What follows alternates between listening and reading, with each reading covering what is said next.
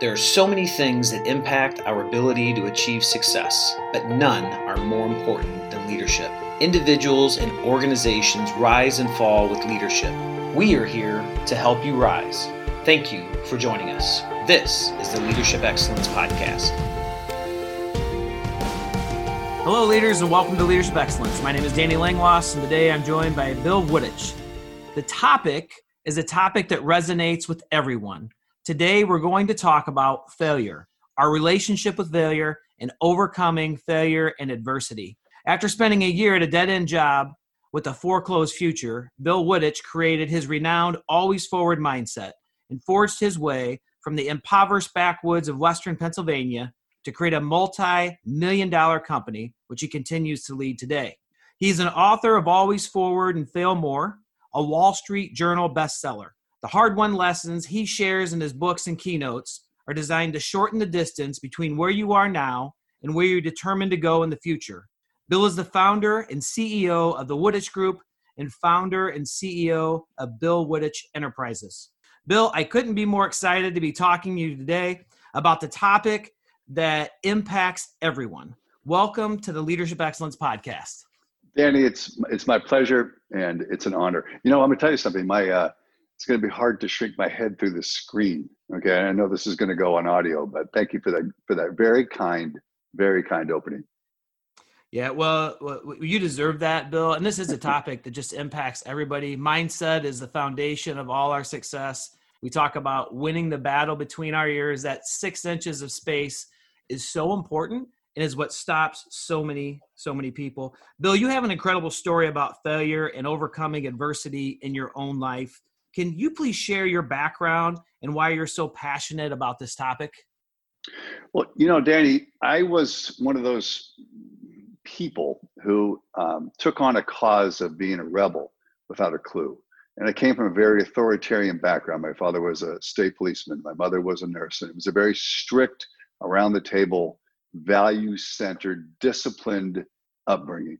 And I was a rebel without a clue. So, you know, my father always had us with short hair. You know, we had to have the crew cuts and we had all those things. And when I could finally break loose from that, when I finally became of age to start to grow my hair and I started to smoke cigarettes and I started to drink and I started to hang out with the locals at the watering holes instead of doing those things and, you know, in the way I was brought up with that structure and that discipline.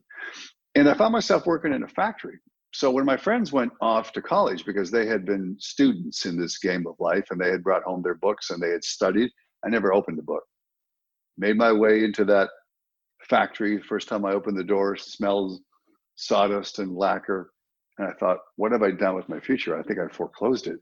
I think that this is the rest of my life, punching 3 holes in a piece of wood for 8 hours a day.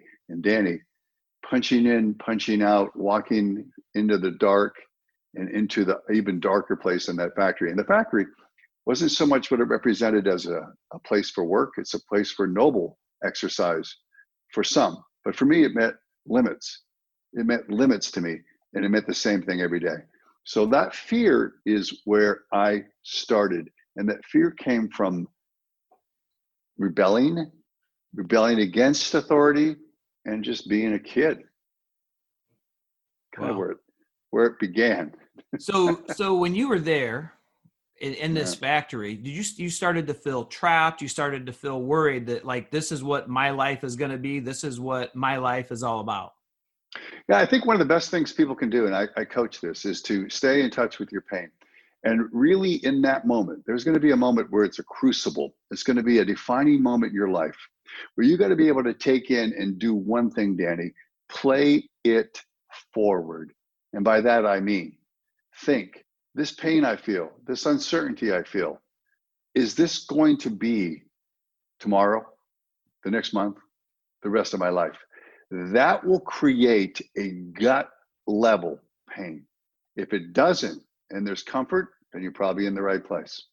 But for me, standing there, doing the same thing every day, that it created such a pain and discomfort that it came time for one thing. And this is the difference between those people who will go forward, who are resilient and will overcome and move through adversity and fear. It's this: do I want to have regret? What does it feel like? What will I do? What's the bargain? What will I give up to get out of here and do something better? And when life demands the work, when life demands the mental toughness and the discipline, will you answer that bell? My answer from that factory floor is, if I get a shot, I will answer every bell. Yeah, and you've answered every bell. So Bill, how do you go from this factory to this incredible entrepreneurial business where you're helping so many people and you're writing books and you're doing keynotes? And I mean, you really went, and it sounds like from kind of that like rags to riches, right? From just not knowing who you were and maybe lacking that confidence or that fear, started to really turning that into something incredible that is going to help so many people listening. How did that happen? What was that transition like? You just gave me a really good metaphor, and I was thinking about this. From rags to riches goes back to rags if you don't keep in touch with what it is that got you there, the impetus, the fire, the desire, and it's got to be real. And there has to be an overarching reason, not just growing a paycheck or enhancing your lifestyle, but the reason for me was to be a beacon of increase for people, to do those things in their life that I had struggled through. That as an object lesson, perhaps I could be that one who said to the kid in Chicago, the kid in India, hey, you can do this. Here's what it takes. If you can do this and you're willing to do these things, you can create something different in your life and for your life. But, I think we all need our allies and our people that can help us through life. And my parents gave me a shot. They said, we're going to give you one shot, one opportunity. And the window of opportunity, Danny, is always closing. You got to be able to see it. You got to be able to seize that opportunity. You got to be able to move now. And they said, we're going to let you go to college. You're going to get the loans. At the time, they weren't quite as draconian as they are today. Yeah, and but if you mess this up, if you F this up, that's it. You're going back to the factory. I went through that window. I had to learn how to learn. I did the work. It wasn't easy, but little by little, I got better and better, and I fell in love with learning. And to this day, I'm a curious learner. The thing for your listeners to know, many of them most likely are, is that discovery, the quest, learning, doing those things and learning those things that you can apply for increasing your life, that's the important journey you have to take every day. So Bill, tell us about the inspiration for the first book, Always Forward. What were the key foundational principles? Why did you write that book? And what are the key takeaways? It's going to be an indictment of my company. I'm going to say this. I'm an achiever. I have an achiever mentality. I get out of bed and my DNA says, go do something, create something, go engage people, go win hearts, influence minds. And in my company, not everyone had the same kind of DNA. So I would look around and I would be frustrated, Danny. I would say, why are my salespeople making files? Why are they not on the phone? Why are they not in clients' offices? Why are they not getting out there? Why are they doing business on the phone? Why are they withdrawing from the field of play? And that frustration led me to write a book that said, if you want to be successful, because so many people talk to me about success and how do you do this and how do you do that? Success is always under construction.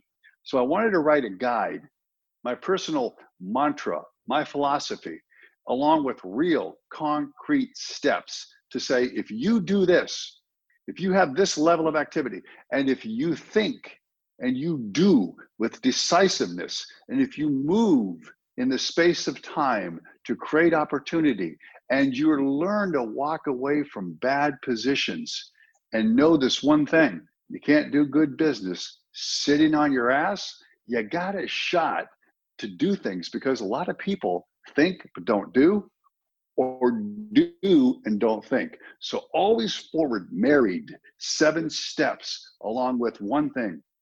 If you want to go forward, you got to burn your boat. Do what the Greeks did, do what the Spaniards did, burn that boat, get on the island, and go forward, always. Wow. That whole idea, and I've heard this said several times, you don't want to fall back. And this whole concept of burning your boat gives you nothing to fall back on. You want to fall forward. You want to fail forward. So Always Forward is more about the pathway forward, the pathway to success. And fail more is about overcoming the fear of failure. It's about our mindset. It's about our relationship with failure. And so it sounds to me like the two concepts really go hand in hand, because you can tell people in a framework of always forward, but if they're not confident, if they fear, if they're worried, they're never going to make that framework successful. And so am I right as I'm dissecting this and listening to you that the fail more concept was to help people really be more successful in the always forward model? 100%. 100%. I'm out there and very driven and very animated about move forward. But I really wasn't stopping to think, you've got to be able to embrace failure as a teacher. It's the serious student of success that's going to find failure the indispensable teacher. And so I was probably pushing, and I wanted to pull more. And I thought, if you walk through a bookstore, you walk through Barnes and Noble, and you see a book that says fail more, it's almost like the metaphorical middle finger sticking up in all of those success books. And before you can be successful, you know this, you've been through it, you're doing it now, you're moving forward like I am, you're going to fail. Now, what do you do with that failure? Do you avoid future failures? Do you say, this is my comfort level? Do you move the bar up and then say, hey, I'm going to do a forensic examination rationally about why I failed, try to put these things in play, and I'm going to try it again. So that's what fail more is. You got to fail more to become successful. There is no other way. Yeah, really with failure, you have to, your mindset and your relationship with failure has to be a positive one, right? You have to embrace failure. The tougher the situation, the harder the failure, the further you got to lean in and figure out. And oftentimes I found the obstacle is the way. The failure is the way. The failure is the greatest teacher. So I want to ask you, we're taught from an early age that failure is a result of a lack of innate ability. How can we begin to undo this idea that has been ingrained in our thinking? I talk about this in the book, and I open with this, is that I remember that big F that was splattered on the page in my math class that my teacher put down. And then she stuck her finger in it and said, wow, that's a real F. And we're often branded by grades and by this success quotient that our parents and our teachers and our friends foist upon us that says, you know what, you're just not smart enough. You can do all the work you want, but you're not going to get a better grade. You just don't have the mental ability to do it. So your IQ is going to limit you. And Carol Dweck, a Stanford researcher, found over a 20-year study that that's not true. That those people who have the willpower at the end of the time have a greater chance of success, even over those with superior IQ, because they didn't give up. They kept on the process. They kept on the quest. They kept going. And that willpower was more important as a future indicator of success over IQ. We've got to break out of the box of what we're told. We got to break out of the box that says you're not good enough, you're not smart enough, because that's bullshit. It is bullshit. There's a certain point where you got to be able to think, and then you got to be able to do. But IQ is not as important to me as willpower in making it forward. Yeah, 100%. One of the things you talk about, this willpower and this mindset. Hey, look, if you say you can't, and you won't. And, from a very early age, my dad told me, and from a very early age, I've told my daughter and my son, you can do anything that you put your mind to, right? It's all about how far are you willing to lean in? How much are you willing to struggle? How hard are you willing to try? And so this concept, we are born with certain qualities, right? But there is no single destiny for us. And when we talk about, it's funny, in some of the research I've been looking at on this, talk about this battle between our ears. We've got like 70 or 80,000 thoughts a day going on in our mind. And for most people, more than 40,000 of them are negative. Right. 40,000 negative thoughts. And it's got to begin with that. So, Bill, we talk a lot about winning the battle between your ears. How can someone learn to stifle those negative voices that are saying you can't, you won't, you shouldn't? How does somebody do that? Let me drop back and say why those thoughts are negative, because our brain is trying to survive. The primary purpose of our brain is to survive. So everything we do we don't want to, the brain tries to keep us from putting ourselves out there. Doesn't want to be ostracized. And being ostracized is this: hey, raise your hand in a class. Someone makes fun of you. I don't want to be cut out of that herd, because then I'm subject to perish from the saber-toothed tiger. See, those vestiges follow us forward. So you got to understand, the negative thoughts are part of our survival mechanism, and it treats fear as if it's danger. There's a difference, Danny, between fear and danger. Danger is imminent threat from man, insect, or reptile. But fear is that early warning protective system for danger, telling you where danger is, or it's that illusion we play forward in this fluid landscape of worst case scenarios that have already happened to us. It's the brain. So first thing to go through, you couldn't, stifling that, is to understand what it is. It's a protective mechanism. Okay, so it's irrational. Now you've got to get to the rational part of your brain and saying, what is really happening here? What is this source of this fear? Is this real? Is this going to kill me? Go forward. That's what I've always done. And I will tell you the key: you got to stay in touch with your pain.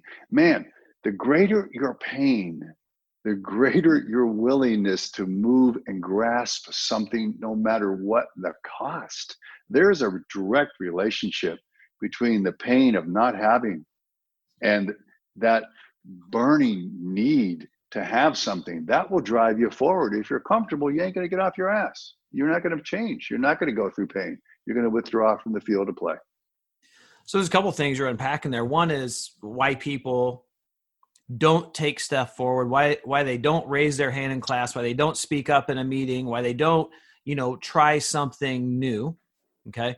So there's that, but then there's also when you have done that, and when you have achieved and you have had success, the idea of constantly putting yourselves in those positions to grow, in those uncomfortable positions to push yourself beyond the limits. And for me, that's the basis of our motto, commitment to excellence, right?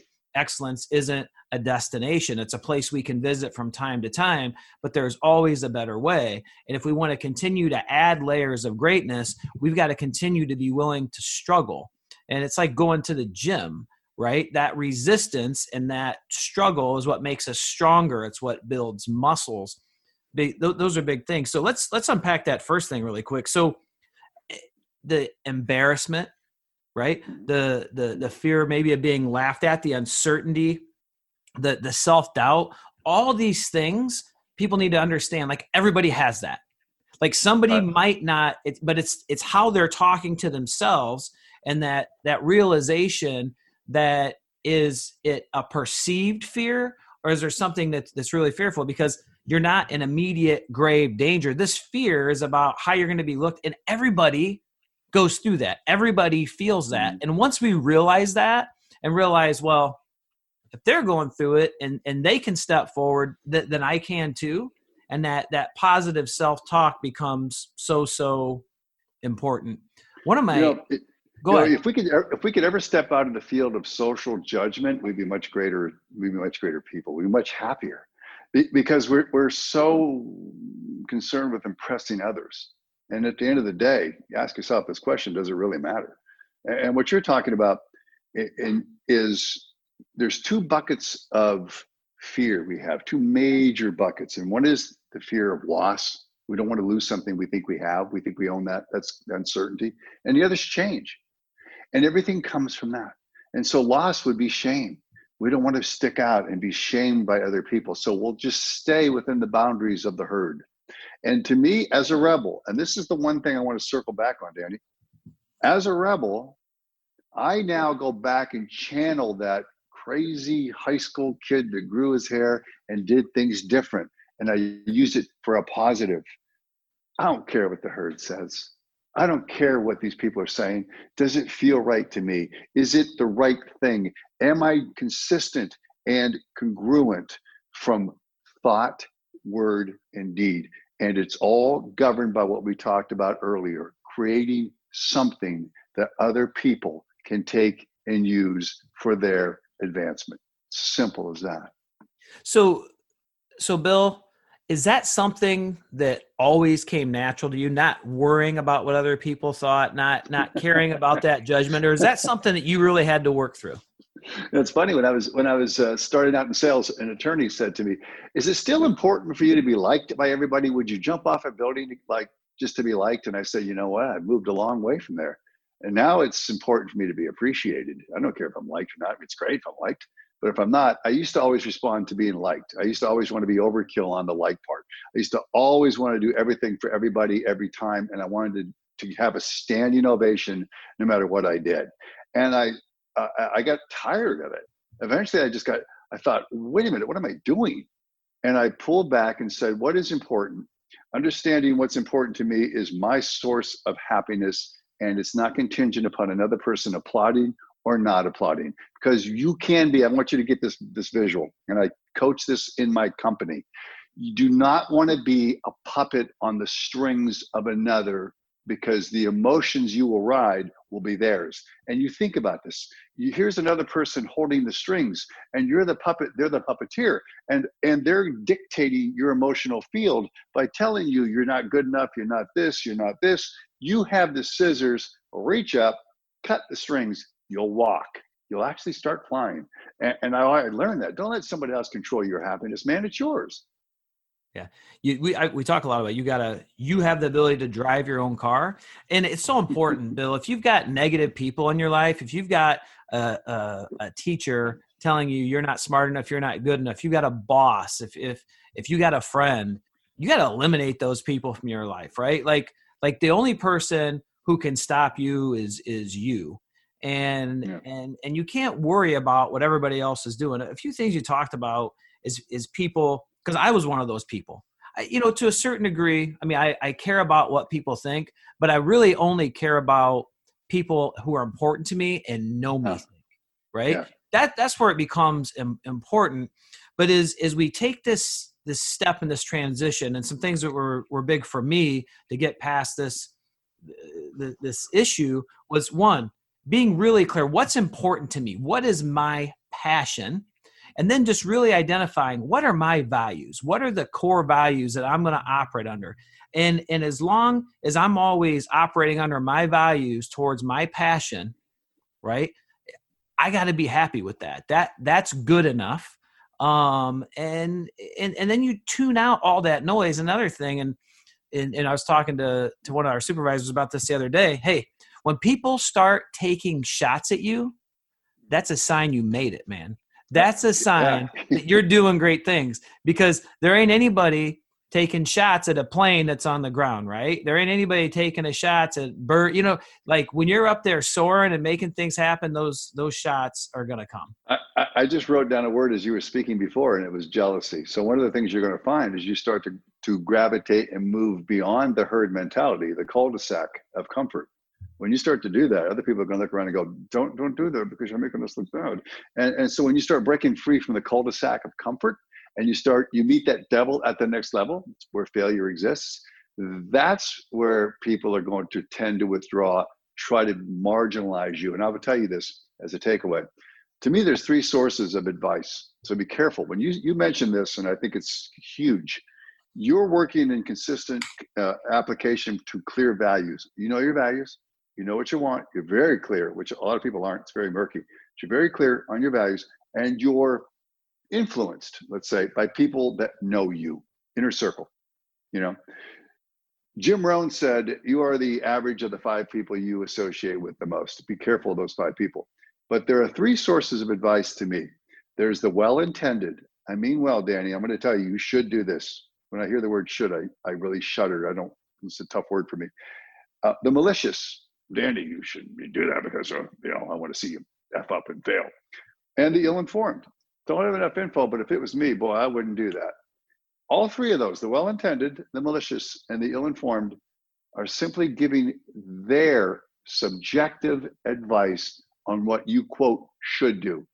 If you stay clear with your values and listen as the influencers to the people that know you, that's the way. Understand what's going on, and then that's the way. Listen to your voice. Awesome. Love it. Love it, love it, love it. So, Bill, I want to dive into something that you talk about quite a bit, and that is the difference. What's the difference between the fixed mindset and the growth mindset when it comes to failure? Fixed mindset is one that says, I am only going to do these things that I know inside of this box, and I am going to try for the grade, the award, the promotion, and everything I do is going to be innately fixed by my ability, and I'm not going to be able to move beyond this fixed mindset. So A comfort. growth mindset, it's very much so. You're living inside your box of what you think you know. And that's very important. What you think you know. You know, Plato was the wisest man in the land in Greece. And someone asked him once, how are you so wise? How do you know so much? He said, I know that I don't know. And that opened up the box. It opened up the doors. Because how can you ever learn anything if you think you know everything? Or you're unwilling to put your walls down and say, this could be something that, yeah, I could find value in. So that mindset is fixed. The other mindset is growth. And that's the one that says, I know that I don't know.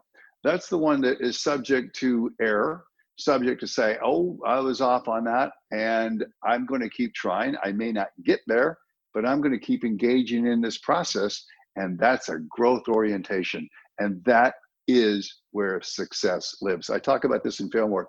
There's rowers, 2 rowers, Olympians, and one always set the bar for the day a little bit further than what he could do. And that's the way he became the top rower. Same way you talk about the gym. You want a real quick feedback loop on failure every day? It's the gym. You push yourself to grow, you're going to fail 1,000 times. Yeah. So a really important leadership lesson. So it being that the primary listeners to this podcast are leaders, people in a leadership position, people aspiring to be leaders, is to understand the struggle that's going on within all of us. If it's the job of the leader to take care of their team, it's really important right now that they pause this, that they write this down, that they remember this, the difference between that fixed mindset and the growth mindset. Right. And the leadership lesson is that your people are in one or the other. And if your team member is in that fixed mindset, there's an incredible leadership strategy to move them out of it. And that is the power of believing in someone. When we believe in people, when we see more in others than they see in themselves, we help them shatter that glass ceiling, tear down those walls around them, and really step and transition from that fixed mindset to the growth mindset. You know, confidence comes from 2 places. It comes from within. Some people just innately have that and the positive self-talk within, and they've learned all these strategies that you're talking about. They've won the battle between their ears. But confidence always comes from without. And that whole idea of, you know, you're the total of the 5 people you surround yourself with. But as a leader, you have so much potential to impact the transition from this fixed mindset to growth mindset. And there's really no greater power than the power of believing in someone. What are your thoughts on that, Bill? I'm going to throw this back to you from a practical, in the trenches standpoint. The first thing you do as a leader is leave your ego at the door.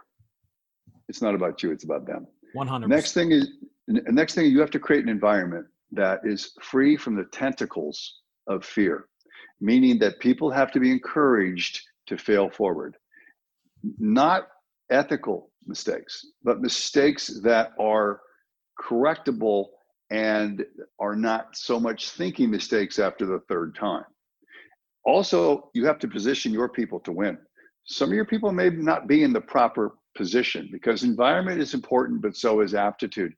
And they have to be able to learn the skills to master the level that you require. And I'll tell you this, at the end of the day, it is great to believe in someone to a point, but the banks don't cash our intents, they cash our results. At a certain point, that person has to show you ROI beyond the subjective, beyond the activity, because we often confuse activity with results, and that's how we go broke as a company. So we've got to have those people in position to win, create an environment that's very fertile for them to grow and learn, leave your ego at the door. And this is one of the most important things I learned, is that people learn differently. So some people are readers, some listen. So some of our top salespeople have to read what it is that you are asking them to learn, and others need you to speak that to them. And boy, once you learn that difference, how does someone learn? At the end of the day, the best way they learn is by doing it. So you got to put them in position where it's okay to fail. One really quick story. I had one of my top salespeople, when he was a rookie, say to me, "What are we going to learn today? What are we going to fail at? What are we going to mess up?" He was sitting in a client's office with me, waiting for the client to come in. And I said, "Why are you asking me that question?" He said, "Because at my other company, we couldn't do this. We couldn't fail. We couldn't make mistakes." I said, "You got to be kidding me."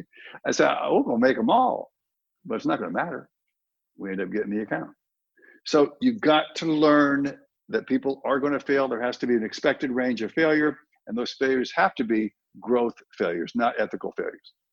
Yeah, no, 100%. And that, another super important leadership lesson, we have to encourage our people to fail. So psychological safety is a big term that's being talked about right now. It's pillar one in the 7 pillars of ownership that I've created and been writing about. And we have to create environments great organizations create cultures of change. Cultures of change is within that whole growth mindset. And we have to proactively say and set the expectation it's okay to fail. Talk about how we support each other through those failures, coaching, mentoring, always failing forward, right? And then you have to really have that environment. Then you have to let those words meet your actions. And you want to create these incredible cultures where when somebody fails, when they fall down, that it's not just a leader that's picking them back up, dusting them off, giving them some encouragement, putting them forward. It's that team member standing next to them. And you differentiate it. Failure is fine. That's how we're going to grow. Yeah. Ethical failures are never okay. Like that, that's not okay. And I like that you separate those out. But and I don't mean to interrupt you, but the reason I love speaking with you is because the synthesis of thoughts creates all kinds of stuff. Like I'm just like a popcorn machine in my head right now. But cultures change, so you got to make sure you're assimilating those people into your culture who have that type of a growth mindset, because culture isn't fixed. It's an organism, just like the body. So if the body isn't going forward, Danny, you're going to be obsolete. You're going to perish, because nature does not support a vacuum. You got to move forward. You got to challenge things. You've got to seek those lessons from failure. And when we say fail forward, people will say, "What does that mean? What does that mean?" I'll tell you what it means. It means going in your conference room with people who are engaged in a task or engaged in this opportunity to say, "Okay, where did we mess up last time? We missed this. We didn't look at this. What's our worst case? What does winning look like? What's our best case? Who do we need to get there? What tactics? Because this is our strategy. Now, where are we off?" And you learn, you tweak, you learn, you tweak, and then you get closer and closer, and everything is different, but the same model, the same blueprint is always the same. That is how you fail forward. Yeah, 100%. Love it. Talking about failure, growth mindset, how to overcome that fear of failure with Bill Woodich, an expert in this field, has written the book, Always Forward, Fail More. Just some incredible stuff here. So, Bill, being successful is important for a company, right? I mean, failures can cost a good amount of money. What's an expected range of failure, and how is this helpful when setting goals? It's funny because you said an expert in failure. You're damn right I am. I've done. Didn't mean it that way. No, but sure, I own that. Oh yeah, I had some macros and some micros. But along the day, I probably do, as long as I'm a little bit ahead. Sometimes I'm behind. But the expected range of failure is this: that so many people are stymied by the quest for perfection because, again, fixed mindset. They're told that you've got to do these things, and A plus B will always equate to C. It doesn't. Life doesn't come at you in a linear fashion. You know this. It comes at you in weird, strange ways, obliquely. So expected range of failure means if I put myself in play, I got to understand that I might not get all of this, I might get some of this, or that I might just completely fail. That's expected at a certain point. You've got to expect some failure, because I think it's more important, and I think most of your listeners will agree, to do something. Get in play, because again, most people aren't going to. They're held back by that brain's capacity to keep you in that comfort zone where you won't be ostracized, you won't be penalized. A saber-toothed tiger ain't coming out of that conference room and won't bite you in the derriere. Just get in play. I'll give you a good one. Custer went off without thinking. He just did. Ran off into a valley that did not end well.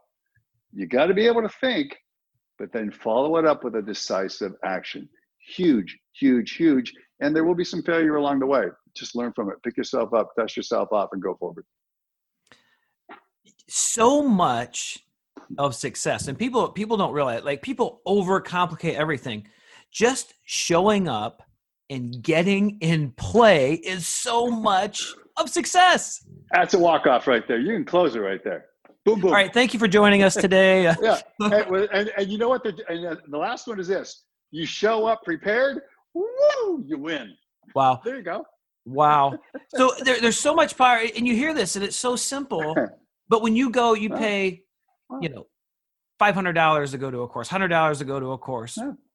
And the person on the stage is all in this realm is always talking about the power of taking the first step. Once you take the first step, you take the second step, you start to have some successes, small successes, you start to build momentum. It's crazy. Yeah.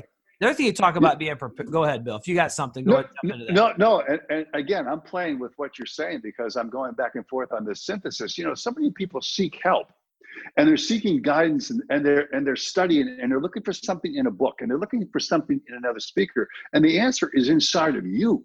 There is an ember inside. All we can ever do as speakers is to stoke that ember. Fan that flame, and let it. Then it's up to the student to let that flame grow into a big conflagration. That's probably a bad analogy to use with the fires in California where I live, but that's what burns your path forward. Yeah, you're straight on, man. Show up prepared. You win. Show up, get in the game. So you talk about the word prepared, and so I gotta insert this right now because it's another incredible leadership and success lesson. You have, in the words of Stephen Gower, who is just an incredible thought leader. I've seen him present many times on different topics. You have to pay the preparation price, right? When you pay the preparation price, the uncertainty and the doubt and the fear of failure start to diminish because you're prepared. And then the second thing, and this formula that I've created based on that, is preparation plus opportunity equals success. You never know when opportunity is going to come your way. And my career has been full of this. But if you're not prepared when that opportunity comes, you have no idea when another opportunity will come. When I was coming up through the ranks of the police department, there were sergeants there that it took 15 years for them to be sergeant. It 5 years, this opportunity came. You pay that preparation price. You got to use these strategies you've talked about, this growth mindset. The way we talk to each other is so important, and you have to take advantage of that opportunity. If you don't take advantage of the opportunity, it might be a year, 5 years, 10 years, that opportunity may never come again. So that being prepared, such a big deal. Yeah, great point, especially during COVID. People ask me, what do you do during this time? You know what you do? You sharpen your skill set. You keep working on your skill set. You keep working. That's what you're talking about. 100%. You've got to be prepared because, a client of mine who did extremely well. I said, what's your key to success? He said, you know what? The opportunity is a window. It's always closing. You got to be able to go through that window and grab what's out there, and you got to be ready to do it. And you're talking about being prepared. Boy, grow your skill set, man, because you're going to create opportunities. Other ones are going to become visible, and you've got to be ready to meet the challenge. You've got to be ready to meet the challenge. So many people get off the line and they pull back during this time and say, I can just rest. No, success you can't rest on success. It's always under construction, 100%. And I learned at Penn State, I got my master's in public administration, and I wanted to do what you're doing now, right? City manager. It wasn't in my skill set, trust me. But I learned this: prior preparation prevents piss poor planning. And there's my lesson from Penn State. Spent a lot of money for that one, but that's all I got. Oh man, good stuff. Good stuff. I love it. I love it. So let me ask you this question: what do success stories like those of Michael Jordan, Elizabeth Gilbert, Mark Cuban have in common when it comes to failure? Really things that are germane to all of us. Like Cuban says, hey, you don't gotta find the perfect job. Just keep finding jobs. Do something, and you'll find eventually something that meets the skill set that you like, that you're able to do. Even if you don't like it, take a job. Just get in play. You talked about this. Get in play. Get engaged. Gilbert said, I was trying to write books commercially, but I missed my center. And my center is I love to write. So find those things you love to do within the context of your work. And I learned this from a friend of mine. You've always got to be able to assign your meaning, what is important to you, to every task you're doing. You might not like the task, but you've got to be able to assign your purpose to that task. Meaning this: I don't want to make those calls today, but you know what? I'm creating a difference in my life for my loved ones, creating a better school system, better lifestyle. I'm creating that, and then I can focus on what that task means. It has to have meaning to you. So that's where I learned from the greats. We all put on our, clothes basically the same way. We all have those fears. We all have competing fears. We've just learned to deal with them. We learned to deal with fear for what it is, and we learned to deal with failure for what it is. And most of the greats embrace failure as the way forward. It draws me to this statement: failure makes winners and champions stronger. Failure makes winners and champions hungrier. Yep. Right? Wow. Great one. Great one. Such a big deal. And we talked about it earlier. You cannot develop strength. You cannot develop resiliency without resistance, without challenge.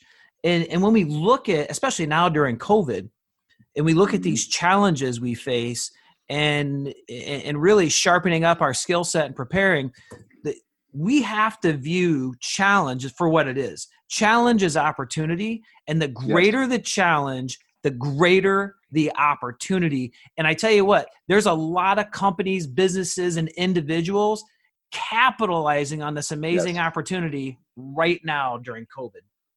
Yes, 100%. This is the opportunity. So, for us, we had the initial question: what do we do? Do we sit in this stasis of not moving, or do we become dynamic and take action? Well, the company ethic, the company ethos is to take action. And that's what we did. We took action. We took certain steps to protect our employees, because remember, people don't deal well with uncertainty. So we wanted to give them certainty. We didn't lay off. We didn't terminate. We made moves to everyone went remote. And from there, giving them that certainty, they were able to then export that to our client base. That was huge for us. Yeah, that brings something, and it's fun talking with you and just kind of jamming back and forth. And like you said, that popcorn going off inside the head. But something we talk about all the time, and it's one of the values and things that guides us, is the best way to predict the future is to create it.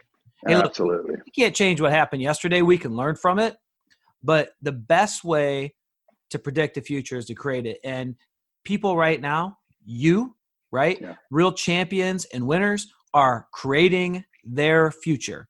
They're shifting, they're adjusting, they're staying in growth mindset, and they're doing that. Yes.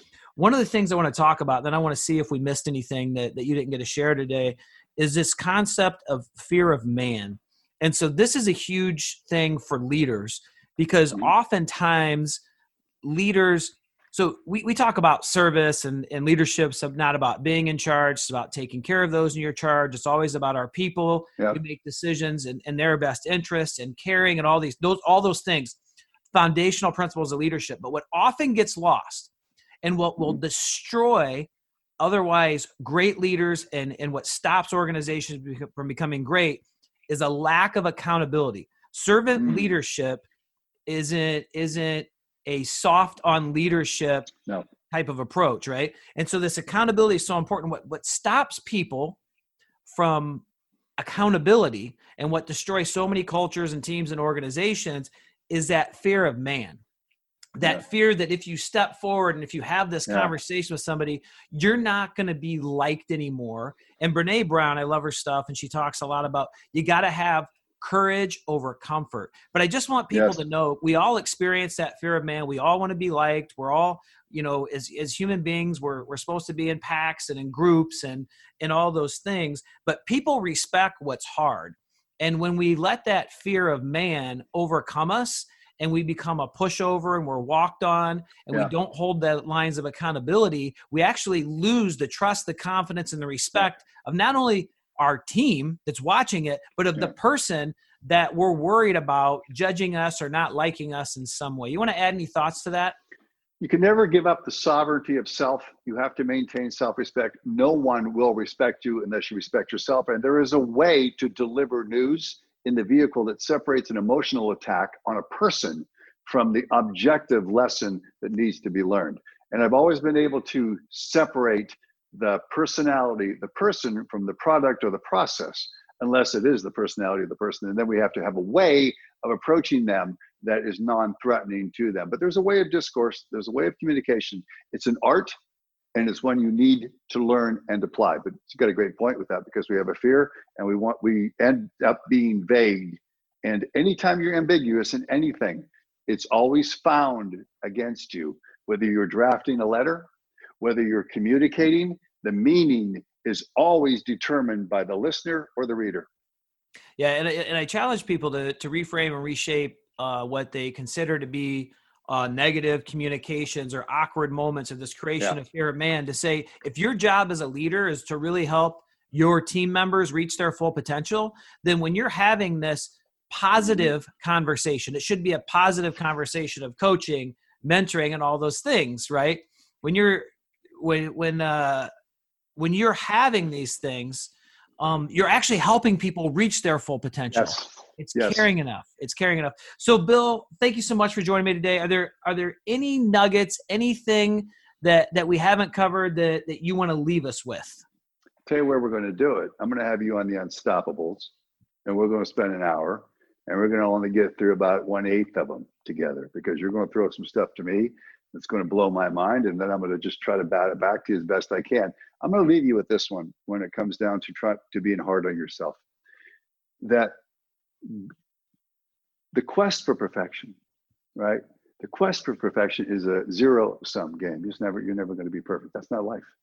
And so good is really the thing that we have to aspire to be in everything we do, because perfect is the enemy of good. And the best we're ever going to be as humans is good. It's okay to blank up. It's okay to mess this up. It's okay to be okay on yourself. Forgive yourself. Get out there, learn. And that's the only way you will advance through life is always forward. Bill, thank you so much for joining us today. You've added so much value for our listeners. I can't wait to come on the Unstoppables. If you haven't checked out the Unstoppables podcast, please do that. Wow, such a great conversation. I could spend another 2 hours, 3 hours with you. Yeah. Thank you. Thank you, man. Awesome. Thank you so much. Mindset, to our listeners, mindset's a foundation of our success. Our relationship with failure, the way we see failure, is something that most of us have to reframe if we're going to reach our full potential and generate just incredible impact. In the words of Denzel Washington, we have to fail early, we have to fail often, we have to fail forward. If you want to learn more about Bill Woodich, check out his best-selling books, Always Forward and Fail More. They'll help you shorten the distance between where you are now and where you're determined to go in the future. Bill can be found on LinkedIn, Facebook, Twitter, Instagram, YouTube, at his website. The direct links to these things are all going to be in the podcast description.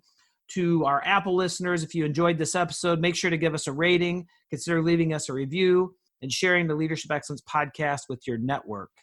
That will allow us to reach and help more people. Thank you for joining us today. And remember, always be committed to excellence.